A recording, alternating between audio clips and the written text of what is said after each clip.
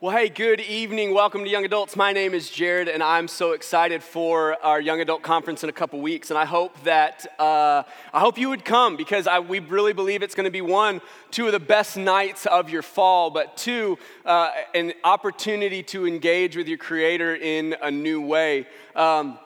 Well, tonight we're starting a new short series before the conference called The Gospel is the Answer. And we're going to be in Mark 5 if you have your Bible. If you don't have your Bible, that's completely okay. The words, all the scripture is going to be up on the screen.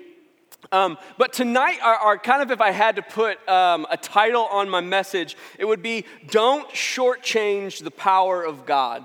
Don't shortchange the power of God. When I first got to Springfield from St. Louis, community college in St. Louis, and then came to Springfield, I started looking for a job, and I wanted a place where I wouldn't have to clean toilets or the floor when I was done, and one of the places you can do that is at a bank. So you sit there until somebody comes up to you, you help them with their money, with their account, and then they're done.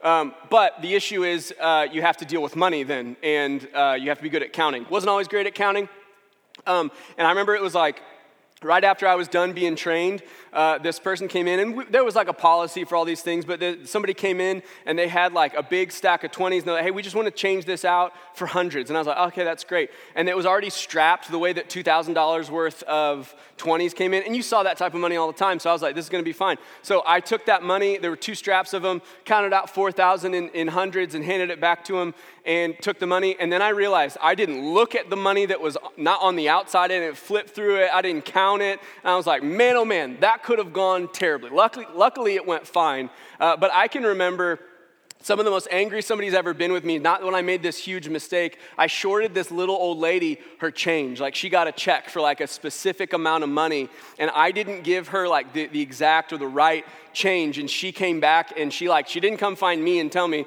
She walked in the lobby, beelined for the manager, and the manager came and talked to me and said, listen, you shorted this lady 87 cents, and she would like her 87 cents, so give me 3 quarters, a dime, and 2 pennies, and we'll make it even, and we'll be good.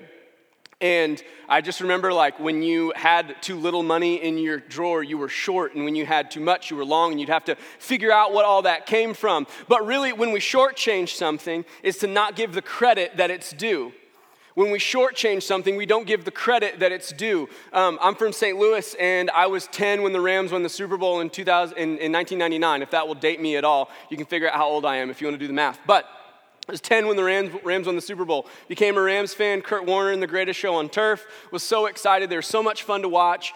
They won in 99. The Rams had never had like a winning season in St. Louis since they moved from LA. So I was like, this is awesome to be a Rams fan. And if you know anything about current culture, 2001 was the beginnings of a dynasty.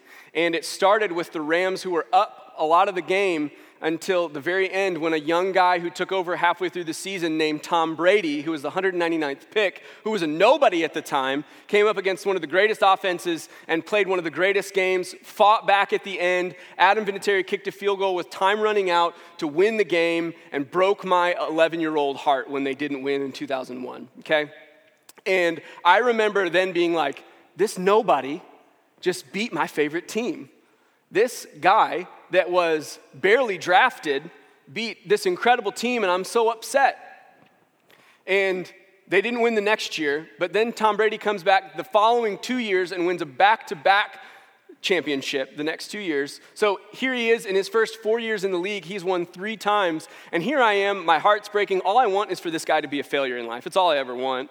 And if you're a person who's alive, you know, like, Tom Brady didn't live up to my hopes for him. And it really wasn't until last year when he got away from New England, he started playing for a new team in Tampa Bay, and everybody thought, okay, this is going to be the sink or swim moment when we figure out, is Tom Brady good because he's good, or is Tom Brady good because he played for the right team? And Tom Brady's good. We all learned that. Tom Brady's a good football player. And last year was the year I felt like I stopped shortchanging Tom Brady, and I was like, he is that good. What is it, 6 or 7 championships? I'll give you your credit now. And I stopped shortchanging Tom Brady. The other place I think we see things get shortchanged is, like, you ever go to a restaurant and you're used to, like, okay, when you order this certain thing, they give you this many of the item. Like, when you order the chicken strip basket, they give you X amount. When you order a burger and fries, they're going to give you this amount of fries. And you go somewhere and they give you like 7 fries, and you're like, okay, I'm angry because I feel like I didn't get what I paid for. But two, you just feel what? Shortchanged. You didn't get something that you felt like maybe you deserved, or maybe you left something on the table of like, man, I'm used to this and now I'm getting this and it's not there, right? Shortchanged. And I think sometimes we do that with the power of God. And I'm speaking to people that you consider yourself a Christian, a believer, you're trying to follow God. I think sometimes we look at the power of God and we look at what he's done in our life and we go, hey, it's awesome that you did that, but I don't really know that you can do everything that the Bible says that you can. So I'm just going to live my life kind of this marginalized, smaller version of what the Bible says it can be. It'll be fine. It'll end up being okay.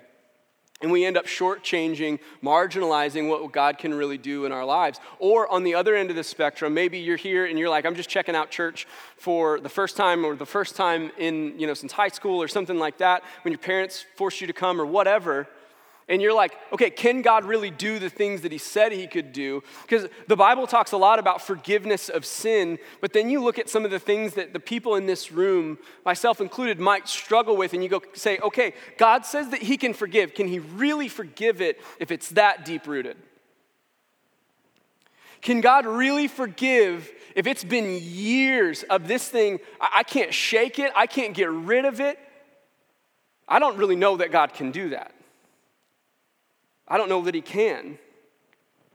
This addiction, this bad relationship that I can't get out of this same pattern, this spiral of mental health, the shame and regret that I carry with me all the time, the unforgiveness, the anger, the bitterness that I carry in my heart, the pride, the selfishness, the desire to have material things or success. I can't get enough of it and I don't know what to do. I can't get enough of the next high. I can't get enough of the bottle. I don't know that God really can forgive all these things. We're convinced, one, we can't change. Two, can he really do it? And three, he's already kind of done enough. Can he really take me from like, he forgave me, but to all these different things?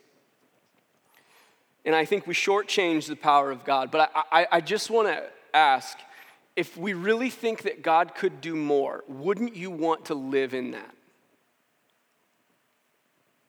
If you were in a dating relationship with someone, and it could be better, you could experience more, wouldn't you want to experience more? If you could get more out of your education, wouldn't you want more out of it? If you could have deeper friendships, wouldn't you want more out of it?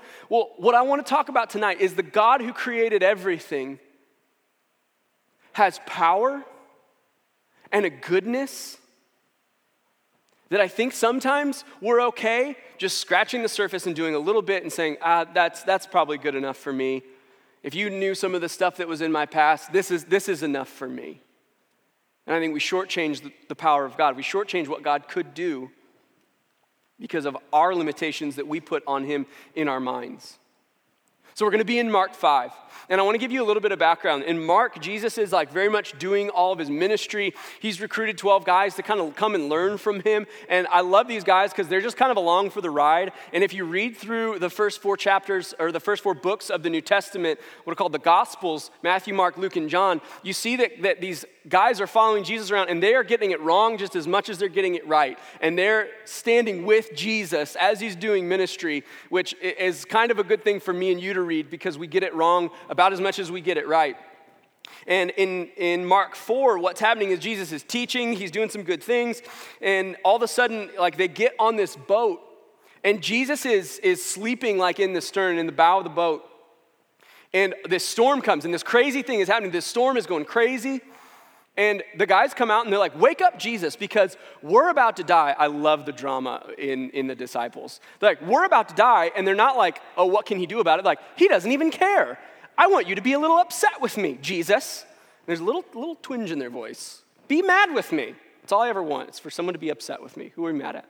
And that's what they want. And Jesus gets up and he goes out to the bow of the boat and he just says 3 words. He says, peace, be still, and the waves go flat. And the water, the rain stops. And he sits back down and he says, it just takes a little bit of faith. Can you imagine in that moment just like, we thought we were going to die, and Jesus comes in, flat, calm, quiet. He says, why are you so afraid? You have no faith. So they're on the boat. I can't imagine the kind of the hangover from that moment of like so much emotion. And this is where we pick up in Mark 5. This is what happens. He says, they came to the other side of the sea, to the country of Gerasenes, and I'm probably saying that word wrong. And then when Jesus had stepped out of the boat, immediately there met him out of the tombs was a man with an unclean spirit. He lived among the tombs, and no one could bind him anymore, not even with a chain, for he had often been bound with shackles and chains, but he wrenched the chains apart, and he broke the shackles in pieces. No one had the strength to subdue him. Night and day among the tombs and on the mountains, he was always crying out and cutting himself with stones. So what we have here is like the heading of mine, and what a lot of people consider this guy's story is that he was a demon-possessed man. Now, say what you will about demons, there's a lot of theology underneath here, and there's a lot of times where Jesus comes in contact with people that have a demon possession. What it talks about here is an unclean spirit. And then we're not going to dive into that. That's not the main point of what we're talking about today. What we do need to know is that there is spiritual warfare that happens, and it is real. Now, there are some similarities that we're going to pull out of here with some of our situations and this man, but I'm not saying that anyone here is probably demon-possessed, but while I do think that, I think some of us are under some oppression from things that are not good and that are evil. And when you look at this guy's situation, there are some similarities. The first one, he has this unclean spirit, and we have a potentially similar experience. I'm not saying it's exactly the same, but a lot of people believe, and a lot of theologians believe, that to be demon-possessed, there had to be some sort of openness initially to what that demon was kind of offering, to what that unclean spirit was coming in and saying, hey, this is what I'm offering you. Whether that's lust or greed or something that they were kind of open to, man, that does sound awesome. I'd love to have that. And as much as you stay next to that, it opens yourself up to that, is what a lot of theologians will argue. And I think that for some of us, while we might not be demon-possessed, but there might be some difficult things, some evil things, some things that you'd like to be rid of in your heart and in your life, that initially they were invited because it sounded like a good time, but now those things torment you. That's where this guy was. I bet if you could kind of separate that guy from all the stuff that he had going on, he would say, please remove this from my life. I don't want it there anymore. And I think if we're all honest, there's an aspect of our emotions, there's an aspect of our motives, there's an aspect of the decisions that we make, there's an aspect of our mind that we would go, man, I wish I could just surgically remove that and be apart from that. That at one time it sounded really nice and really fun and really good, but now it torments me and I can't get rid of it. The second thing you see is he lived among the tombs. He lived among the tombs. So where Jesus pulls his boat up to is essentially a cemetery. It's a place, probably kind of a rock hillside that they would have dug into and put a crypt, or a haunt is what they called it. There's a place to put dead bodies and basically cover them back up. And where this guy lived was awful. I mean, there would have been some amount of fixing the smell of death, but this guy was surrounded by death. And I think going back to point one, where there's things in our life that torment us, they're not just like, that kind of bothers me. We've seen the fallout. We've seen the difficulty that our sin, that our evil, that the stuff that we initially invited in, that now torments us, brings to us and the people around us. And honestly, it's the stench of death. We've seen how our selfishness hurts. We've seen how our pride pushes people away. We see how our desire to be right doesn't make us friends, it makes us enemies. We've seen what our addiction does to our bodies, to our minds, to our hearts. The shame and regret, the unforgiveness that we carry on, the anger, the bitterness doesn't make you closer to people, it makes you further away. And what we end up doing is that we carry these things around with us, and we carry around with us the stench of death that this guy carried around with him. And it's where he lived. The third thing you see, it's that he couldn't be bound by chain or by shackle. Him and the people around him tried to save him from himself. Maybe if we just put this around him and then put this in the ground, maybe things will get a little bit better for him. Does that sound familiar? Maybe if I just get rid of Instagram for a week, I'll get rid of the porn problem. Maybe if I just stop seeing that person, I won't be so bitter anymore. Maybe if I just don't talk as much, I won't seem so selfish. Maybe if I create a budget, I won't be so addicted to shopping.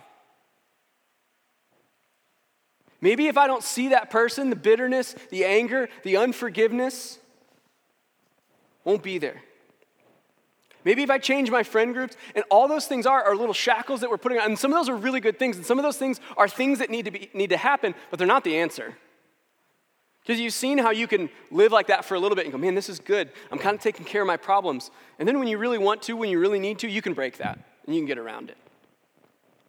There's not a remedy that gave this man relief. I think for us, sometimes there's some places that we live, there's some things that we engage in that we go, okay, I know it's bad for me. I know it brings the scent of death. I know it's not good for me. I invited this in, and I'm going to try to bind it, and it's a half measure. It doesn't really work. And the last thing you see him doing is he's crying out and he's cutting himself, that there's no amount of emotional or physical pain that he expressed outwardly that gave him relief internally. There's nothing that he's tried that made him feel better at the end of the day. It said that he would go up to the mountains and cry out at night.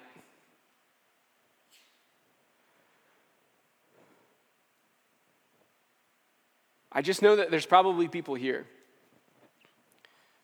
that when everybody else is gone, when it's just you alone with your thoughts, when it's you alone with the reality of your situation, you don't see a place for hope in your situation. And this is where this guy lived. This is what that evil, what that difficulty brought into his life.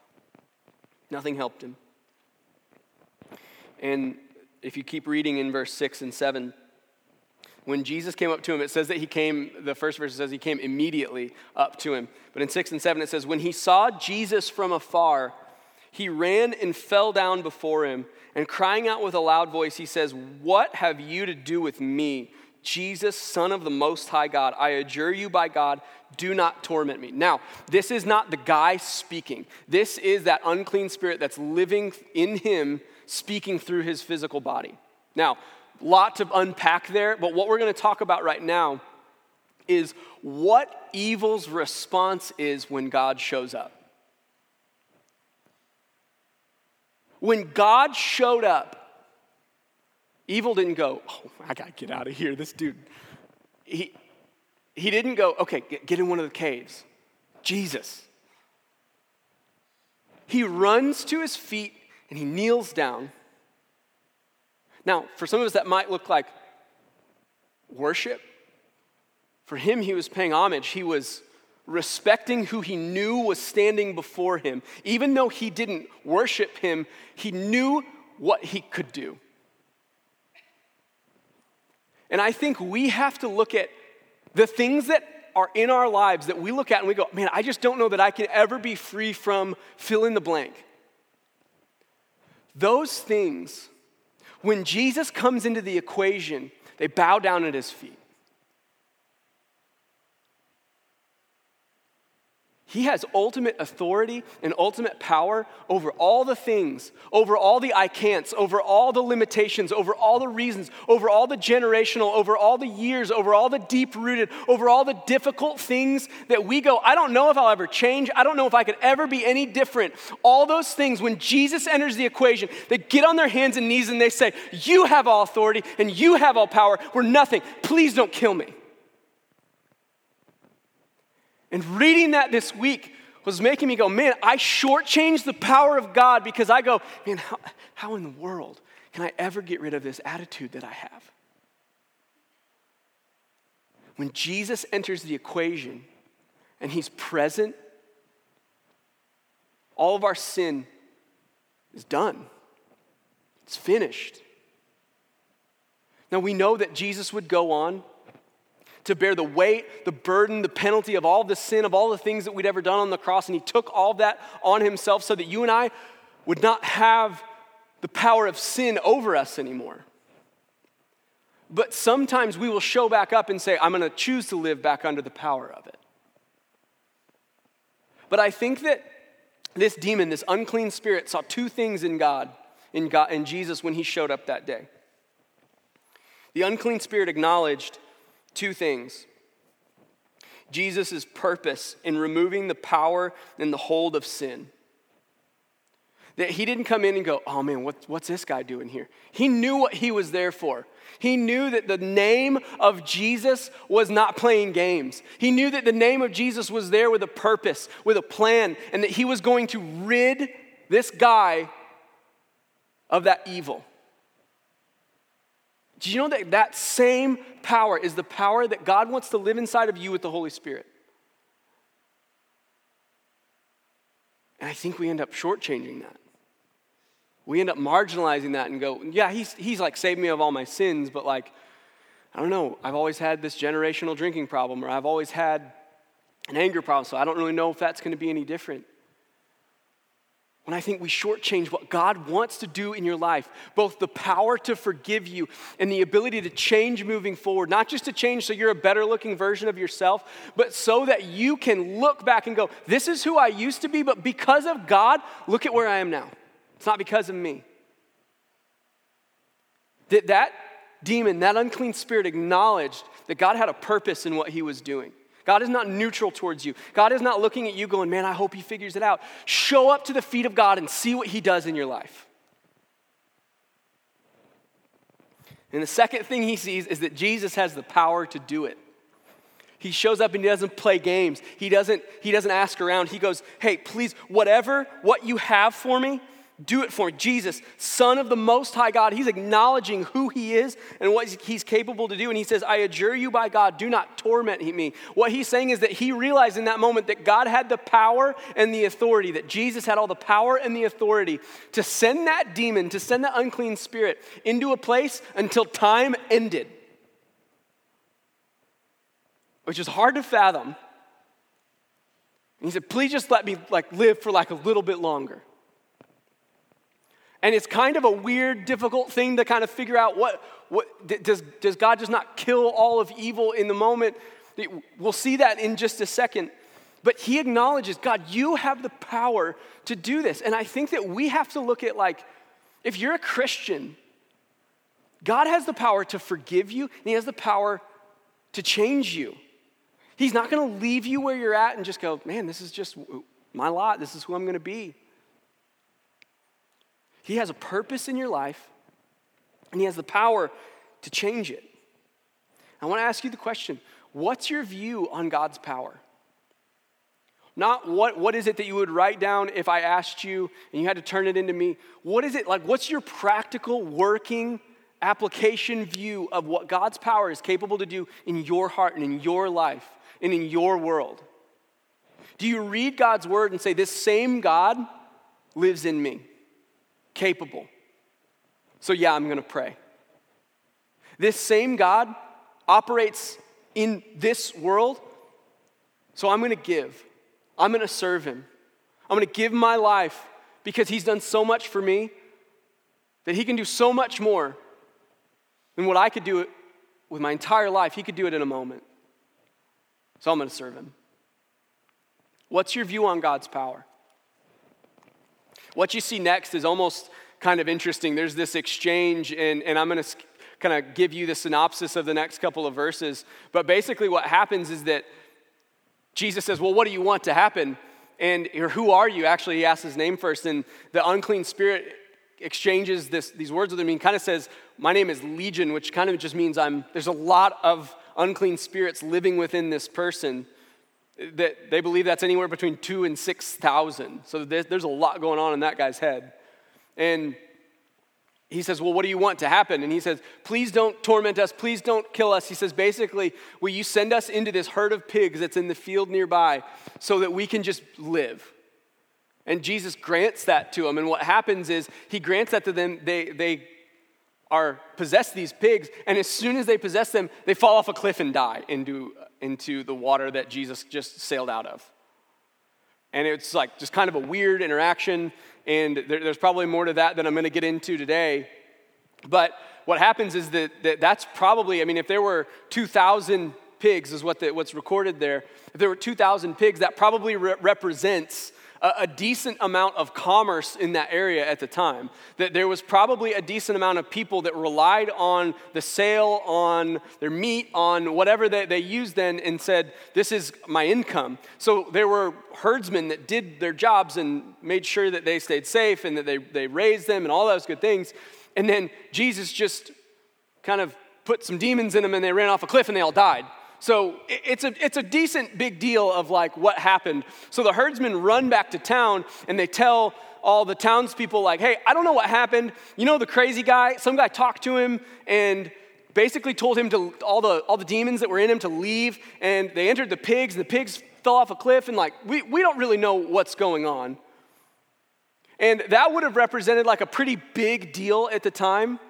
Like, that would have been like, hey, Bass Pro, Kraft Foods, Missouri State, all the big employers in Springfield, done, closed, flattened tomorrow. And it's like, okay, well, there's going to be some people showing up on the property to figure out what happens. And that's what happens in verse 14. I'm going to read verse 14. It says, the herdsmen fled and told in the city and in the country.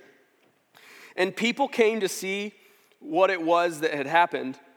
And they came to Jesus and saw the demon-possessed man. Listen to this. The one who had the legion, sitting there, clothed, and in his right mind, and they were afraid.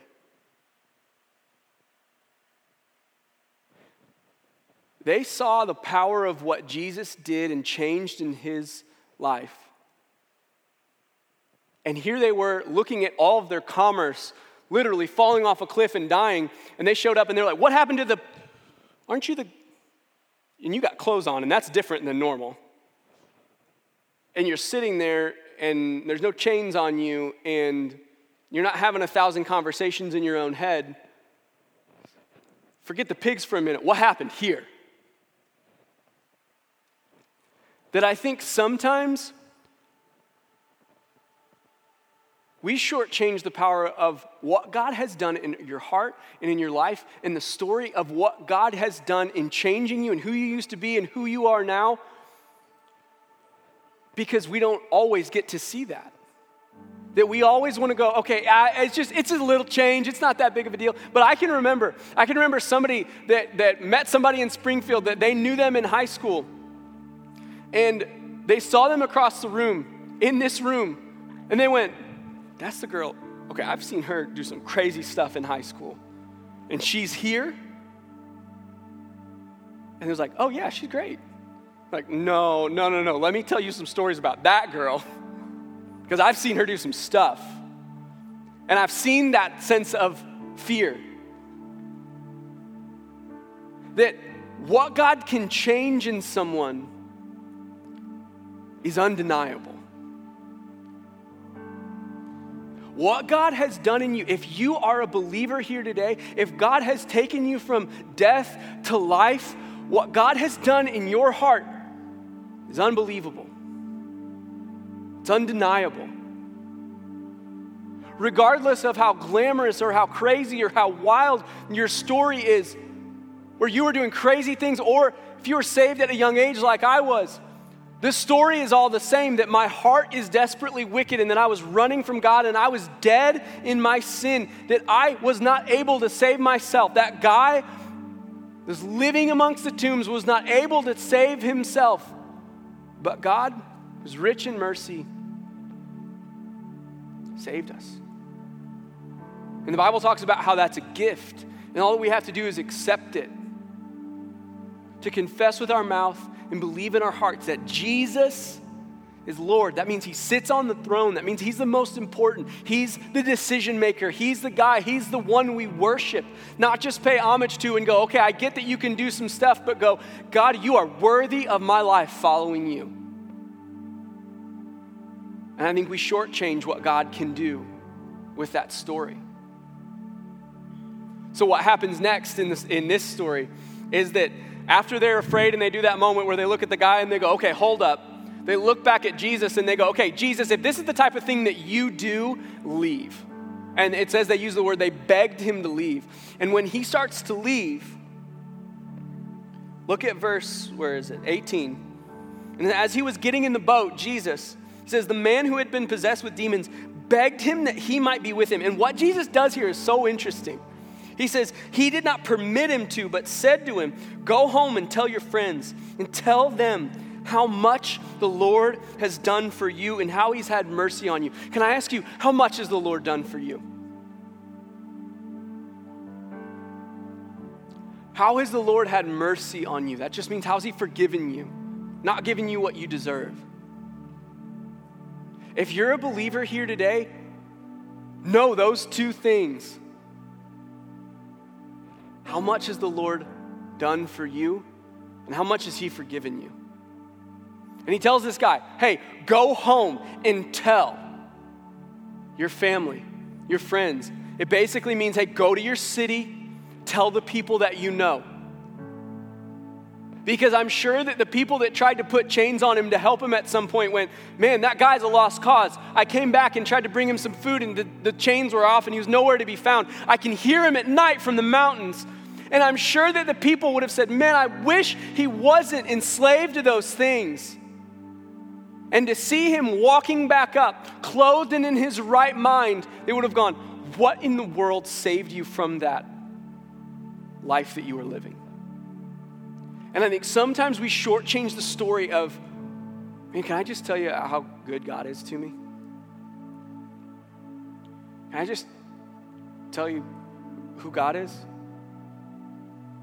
How he's forgiven me? You don't have to say anything. But his story was undeniable. And what God did in his life was unbelievable.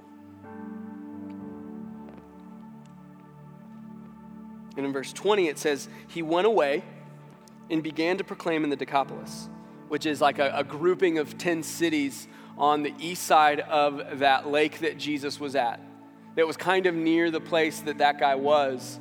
And it's kind of interesting because it's like a Roman grouping of 10 cities. So the guy probably wasn't from 10 cities. He was probably from one. But it says that he went and started telling how much Jesus had done for him. And look at the last phrase. It says, everyone marveled. Sometimes we shortchange the power of what God can do in our lives because we're unwilling to tell it.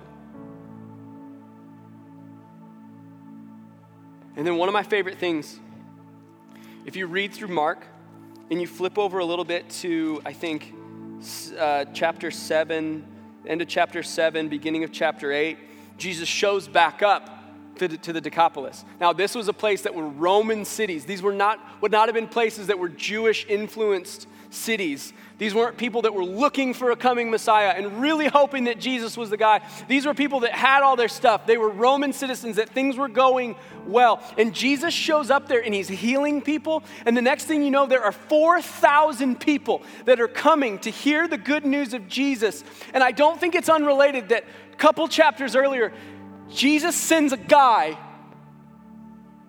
who had some problems that he healed and said, go home. And then Jesus shows up there and 4,000 people are saying, I want to come and hear this guy Jesus. Because everyone marveled. I think we have the capacity with our lives to make people marvel at God. But I think so many Christians, so many of us stop at the healing and we miss the harvest that God has. Matthew 9:37, he said to his disciples, the harvest is plentiful, but the laborers are few. Will you labor? Will you go and tell the goodness of how much God has done for you and his mercy for you? And people will marvel, not at you, not at how you've made this 180-degree turn and change in your life, but at how good God is. And I think a lot of us wonder, man, what's this? What am I missing? God healed me. What's next? This is it. This is what's going to give purpose. This is what we're going to see God start to move and do things that we could have never imagined if we would say, God, I just want to see you marveled at in my life. And I just want to be a tool for it. I want to be something that you use to show people how good you are. Will you bow your head?